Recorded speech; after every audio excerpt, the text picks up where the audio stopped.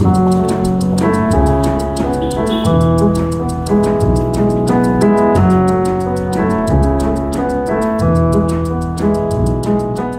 to Yin Yoga practitioners, meditators, and channelers of Qi. Welcome to Everyday Sublime, the podcast that sheds light on Yin Yoga and meditation. I'm your host, Josh Summers, and I'm a Yin Yoga and meditation teacher and trainer, as well as a licensed acupuncturist. This podcast is intended to be an in-depth exploration of the intersections between Yin Yoga, Chinese medicine, and meditation. Each episode will offer a 10 to 15 minute reflection on one or several of these themes, and my hope is that these reflections both support your practice and or your teaching of Yin Yoga and meditation. In this episode, I'll continue and actually finish my introductory series on Chinese medical theory. Here, I'll be looking more closely at the Chinese conception of organs. And our organ systems in Chinese medicine are very valuable to us. Our health depends on our organs' ability to produce, store, and circulate the vital substances that I referred to in the previous lessons. In this episode, I'll be taking a closer look at the Chinese conception of organs and how that conception converges and diverges with the Western conception of organs. So let's get started.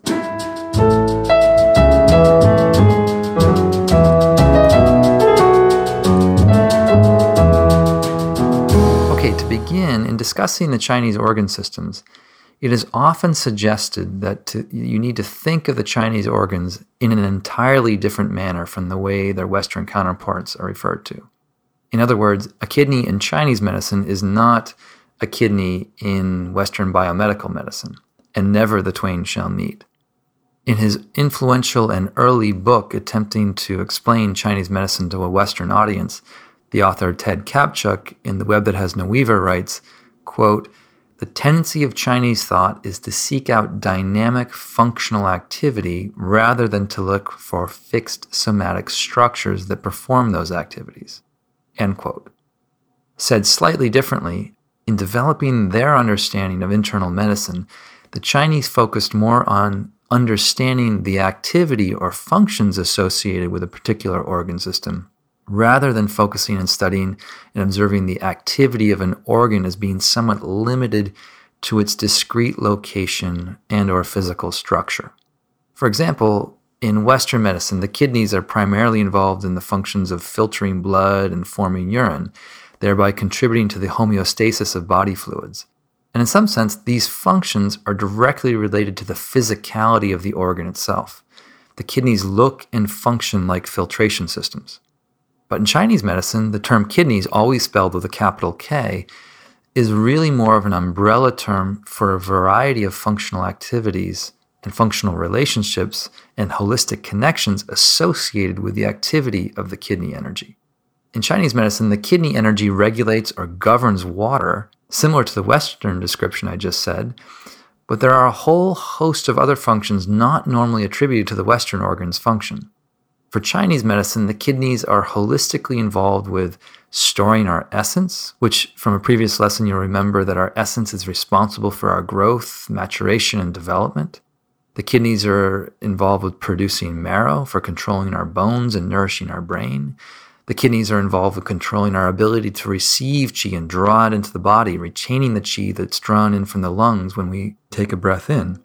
The kidneys are also related to our ears and support our ability to hear things clearly. The kidney energy from a Chinese perspective manifests in our hair. So if we have a strong head of hair, a full head of hair, our kidney energy is said to be strong, unlike mine. The kidneys also house a psychological aspect of our mind known as our willpower. And lastly, the Chinese medical theory believes that the kidneys store what's known as the gate of vitality. In Chinese, this is called Mingmen. And this is the seat of our vitality, sexual potency, and yang fire in our body. I'll be looking at all those functions more closely when I dive more specifically into the functions of the Chinese kidneys. But for now, I'm simply trying to articulate the different ways that Western medicine and Chinese medicine have conceived of the organs and their functions. Western medicine has a tendency towards reductionism, identifying functions related to the physical organ exclusively. In contrast, Chinese medicine has a tendency towards holism, identifying functions related to the organism as a whole, as a global entity. With Chinese medicine, the theory represents a landscape of functional relationships which provide total integration of bodily functions, emotions, mental activities, tissues, sense organs, and environmental influences.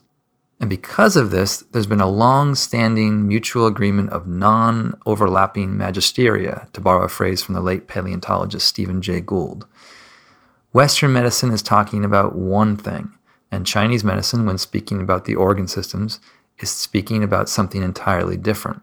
Giovanni Mascioscia, in his classic textbook on Chinese medical theory, The Fundamentals of Chinese Medicine, summarizes this position of mutual exclusivity like this. Quote, "When studying the Chinese theory of the internal organs, it is best to rid oneself of the Western concept of internal organs entirely. Western medicine sees each organ only in its material anatomical aspect, whereas Chinese medicine sees each organ as a complex system encompassing its anatomical entity and its corresponding emotion, tissue, sense organ, mental faculty, color, climate, and more." End quote. So this is the doctrinaire view. But perhaps this doctrinaire view of non-overlapping paradigms is itself a bit too rigid and myopic. This view of non-overlapping magisteria was certainly what I was taught when I was in acupuncture school, to think of these two models of understanding the organs as two very different models. But research over the last few decades has started to paint a very different picture. As Western science literally begins to peel back a new understanding of the function and integration of its, quote, Cinderella tissue, namely the connective tissue, a different picture may be coming into focus. With a potential biological substratum for the long-viewed mysterious meridians of Chinese medicine, new models of understanding our holistic connectivity are starting to emerge, which speak more directly to the functional connectivity of the body as a whole. An emergent field in Western medicine called functional medicine is now looking at human health as a functional whole by broadly observing how all the internal systems, including that of the organs, interact and support one another, leading towards health or becoming imbalanced, leading to disease. My own understanding of the similarity was awakened by Dr. Daniel Keown's book, The Spark in the Machine. Keown is a Western doctor who also trained in and now practices Chinese medicine. Through his writings alone, Keown conveys both a voluminous knowledge of both systems, which put him in a uniquely qualified position, I feel, to better see and explain their convergences. For me, at least, a different model of understanding is starting to emerge around these two models of understanding human internal medicine. Rather than seeing Western medicine and Chinese medicine as separate, non-overlapping fields of medicine, it might be better to think of these two systems as just different lenses of perception and ways of describing and understanding the same phenomenon or same experience. In other words, one experience, different paradigms, and different kinds of conceptual language for describing the same process. Chinese language, at least to my ears, tends to describe these processes and dynamics more poetically. Their language is metaphorical, often drawing on images from nature and human governance to describe the various processes of human health. And within these poetics, a Western tendency for reductive specificity is lost, which has caused the Western model to be rather dismissive of other systems. There's the view, we can't see it. Where's this mysterious life force you're calling qi? This must be superstitious voodoo. And I'll look at all the organ systems of Chinese medicine more closely in another series of lessons considering their functional overlap with Western organ counterparts. But for now, I think it's really important to look at the organs, the way the Chinese medical theory speaks about the organs, both in terms of yin and yang organs. Okay, so in Chinese medicine, the organs are classified into two categories. There are yin, or what are referred to as zang organs, and yang, or fu organs. Therefore, the Chinese name for all the internal organs is simply the zang fu. The terms zang and fu both mean organ, and it's through an analysis of the Chinese characters for each that we might get a better understanding about what these two types of organs do. The character for zang has one part that indicates flesh, and another part that indicates to store. This suggests that the zang, or yin organs are involved with storing the vital substances. Here, vital substances refers to the various textures of energy or qi in the body that are vital for the maintenance of health and life. These vital substances include essence, our deepest, most distilled energy obtained primarily from our parents. It includes our blood, which is a denser manifestation of qi that nourishes the body and moistens our tissues.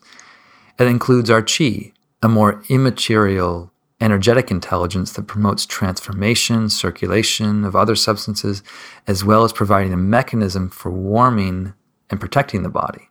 And it also includes our fluids, whose function, again, is like similar to blood, is to moisten and nourish the skin and muscles, as well as moistening or thinning out the blood. From a Chinese analysis, the zang, or yin organs, are of vital importance towards maintaining and balancing our health. In addition to producing and storing these vital substances, the various yin organs are also functionally connected to a particular tissue in the body, to a particular sense organ, and also to a particular aspect of our psyche or spirit. Here we again see the holistic view within this practice or within this model. But, and this needs repeated emphasis, the yin organs in Chinese medicine are also bound to each other in holistic dynamics of support, control, and balance. As we'll see later, understanding what each yin organ does and what each yin organ is responsible for on its own is really a fragmentary picture of the larger network of interacting influence that they all play out together in the promotion of health and vitality. Nevertheless, the yin organs are the main primary players of Chinese medicine. Some systems list 5 of them. Some systems list 6 yin organs, and this can be a bit confusing. The list of 5 yin organs always includes the kidneys, the liver, the spleen, the lungs, and the heart. In the list that includes 6 yin organs, the pericardium is listed as the 6th yin organ. But in many acupuncture systems or traditions, because the pericardium is really the protective sheath around the heart, its functions are subsumed under the domain of the heart's functions. And this view is the predominant one in traditional Chinese medicine. So going forward, I'll simply refer to as the 5 zang, or the 5 yin organs, kidneys, liver, spleen, lungs, and heart, which includes the pericardium. Structurally, the yin organs tend to be deeper in the body, and they tend to be more solid in nature related to their storing capacity. The one exception there being the lungs themselves, which are the hollow yin organ. Now, in contrast, the fu organs or yang organs are more hollow, and they're more empty in structure. The Chinese character for fu indicates, quote, a seat of government. This indicates that the yang organs are in charge of transforming food and drink to produce qi and blood, just as the government in ancient China was considered to be in charge of food distribution. So the yang organs tend to be hollow, allowing them to be filled and emptied. Filled with what? The raw materials of qi and blood. The yang organs receive food and fluids that we take in and begin to separate from these raw materials. They separate the pure qi from the impure. The yang organs pass on the pure qi to the yin organs, where the substances are further refined and then stored, and the yang organs pass along the unused, impure waste products further down the road to be eliminated. If you think about it, most of what we call the alimentary canal in Western medicine is categorized by the 6 yang organs of Chinese medicine. So the 6 yang organs include the stomach, the small intestine, the large intestine, the bladder. Additionally, the Chinese include the gallbladder as a yang organ, as well as a curious organ called the triple burner or triple heater, which has no Western counterpart as an organ in Western medicine. But I'll say more about that one later. To put this all together, we have a picture of 5 zang or yin organs and 6 fu or yin organs, all part of an interconnected network of physiological and mental dynamics to promote health, vitality, and help us ward off disease. My favorite way of conceiving organ energy right now comes from Dr. Daniel Keown's book, The Spark in the Machine, where he describes the Chinese organs as centers of organizational intelligence. And I just want to read one paragraph from this book where Dr. Keown says, quote, "This organization of the cells is called physiology. But when it goes wrong, it becomes pathology. In the body, pathology and disorder are really the same thing. And disorder can be characterized in certain ways. Disorder of organizational energy can be weak and ineffectual, or too strong and invading. It can be going the wrong way, or not going at all, or just plain going crazy. However, these are not just descriptions of how organizations can misbehave, but also the descriptions that Chinese medicine gives to qi pathology. When Chinese physicians talk about qi pathologies, that is disease pathologies, they could equally be talking about how organization goes wrong in the body. So the organs from this view are really centers of organizational intelligence, ensuring that our qi is both sufficient and that it's flowing and being directed in the proper ways and channels to promote our health. Okay, so I will stop there for now, and in the next episode of Everyday Sublime, I'll be moving on to some topics that relate to the physical side of yin yoga again. I look forward to sharing that with you, with insights from my practice to yours. If you'd like to follow along with Everyday Sublime, please subscribe in iTunes. I left a link for you in the show notes, or you can subscribe directly on my site at joshsummers.net/subscribe. And if you'd like to study or train in yin yoga with me, please check out yinyogaschool.com. Thanks so much for listening today, and I look forward to seeing you in the next episode. All the best.